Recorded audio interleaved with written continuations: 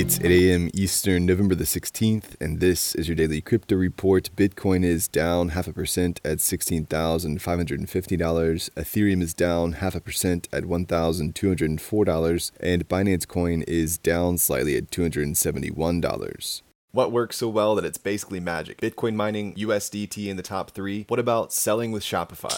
Shopify is the global commerce platform that helps you sell at every stage of your business. From launching your online shop to, did we just hit 1 million orders? Shopify is there to help you grow. From their all-in-one e-commerce platform to their in-person point-of-sale system. Wherever and whatever you're selling, turn browsers into buyers with the internet's best converting checkout, up to 36% better compared to other leading commerce platforms. Sell more with less effort thanks to their new AI solution, Shopify Magic. My favorite thing about Shopify is no matter how much you want to grow, they have the solutions you need to take control and level up your business. Shopify powers 10% of all e-commerce in the US and millions of other entrepreneurs across 175 countries. Plus, Shopify's award-winning help is there to support you every step of the way. Businesses that grow with Shopify. Sign up for a $1 per month trial period at shopify.com/DCR, all lowercase. Go to shopify.com/DCR to grow your business, no matter what stage you're at. Shopify.com/DCR.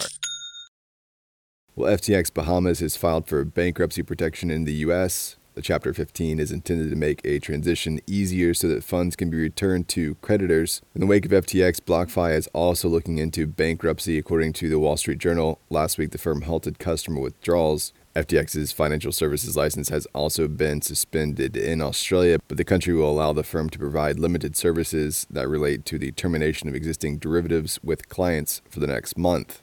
Well, the hacker or insider who pulled hundreds of millions from FTX's wallets after the firm declared bankruptcy has become the 34th largest holder of ETH after swapping BNB for ETH and $3 million in BUSD yesterday.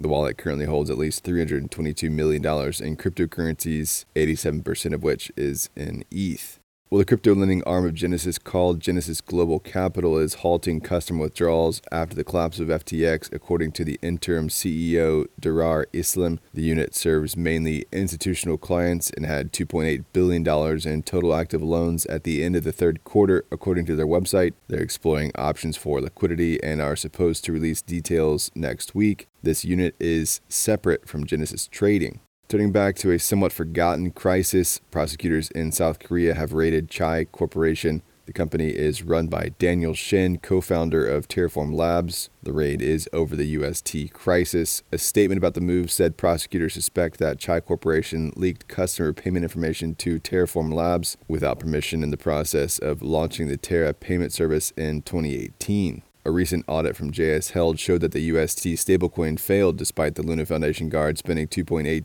billion trying to defend the peg. Terraform Labs also spent $613 million. The efforts ultimately failed and contributed to the wider contagion in the market. Well, Brevin Howard Digital has led a $4.8 million round for the NFT fraud detection startup Yakoa. Yakoa joins other fraud fighters Optic and Doppel in the growing space. Yakoa hopes to work with marketplaces and hosting entities in the near term. And finally, Brian Armstrong, CEO of Coinbase, sold more than 1.6 million in coin shares last week despite a recent lull in prices. He's also converted some Class B shares to Class A shares. Well, that's all for us today. Visit us at dailycryptoreport.io for sources and links, and listen to us everywhere else you podcast under Daily Crypto Report.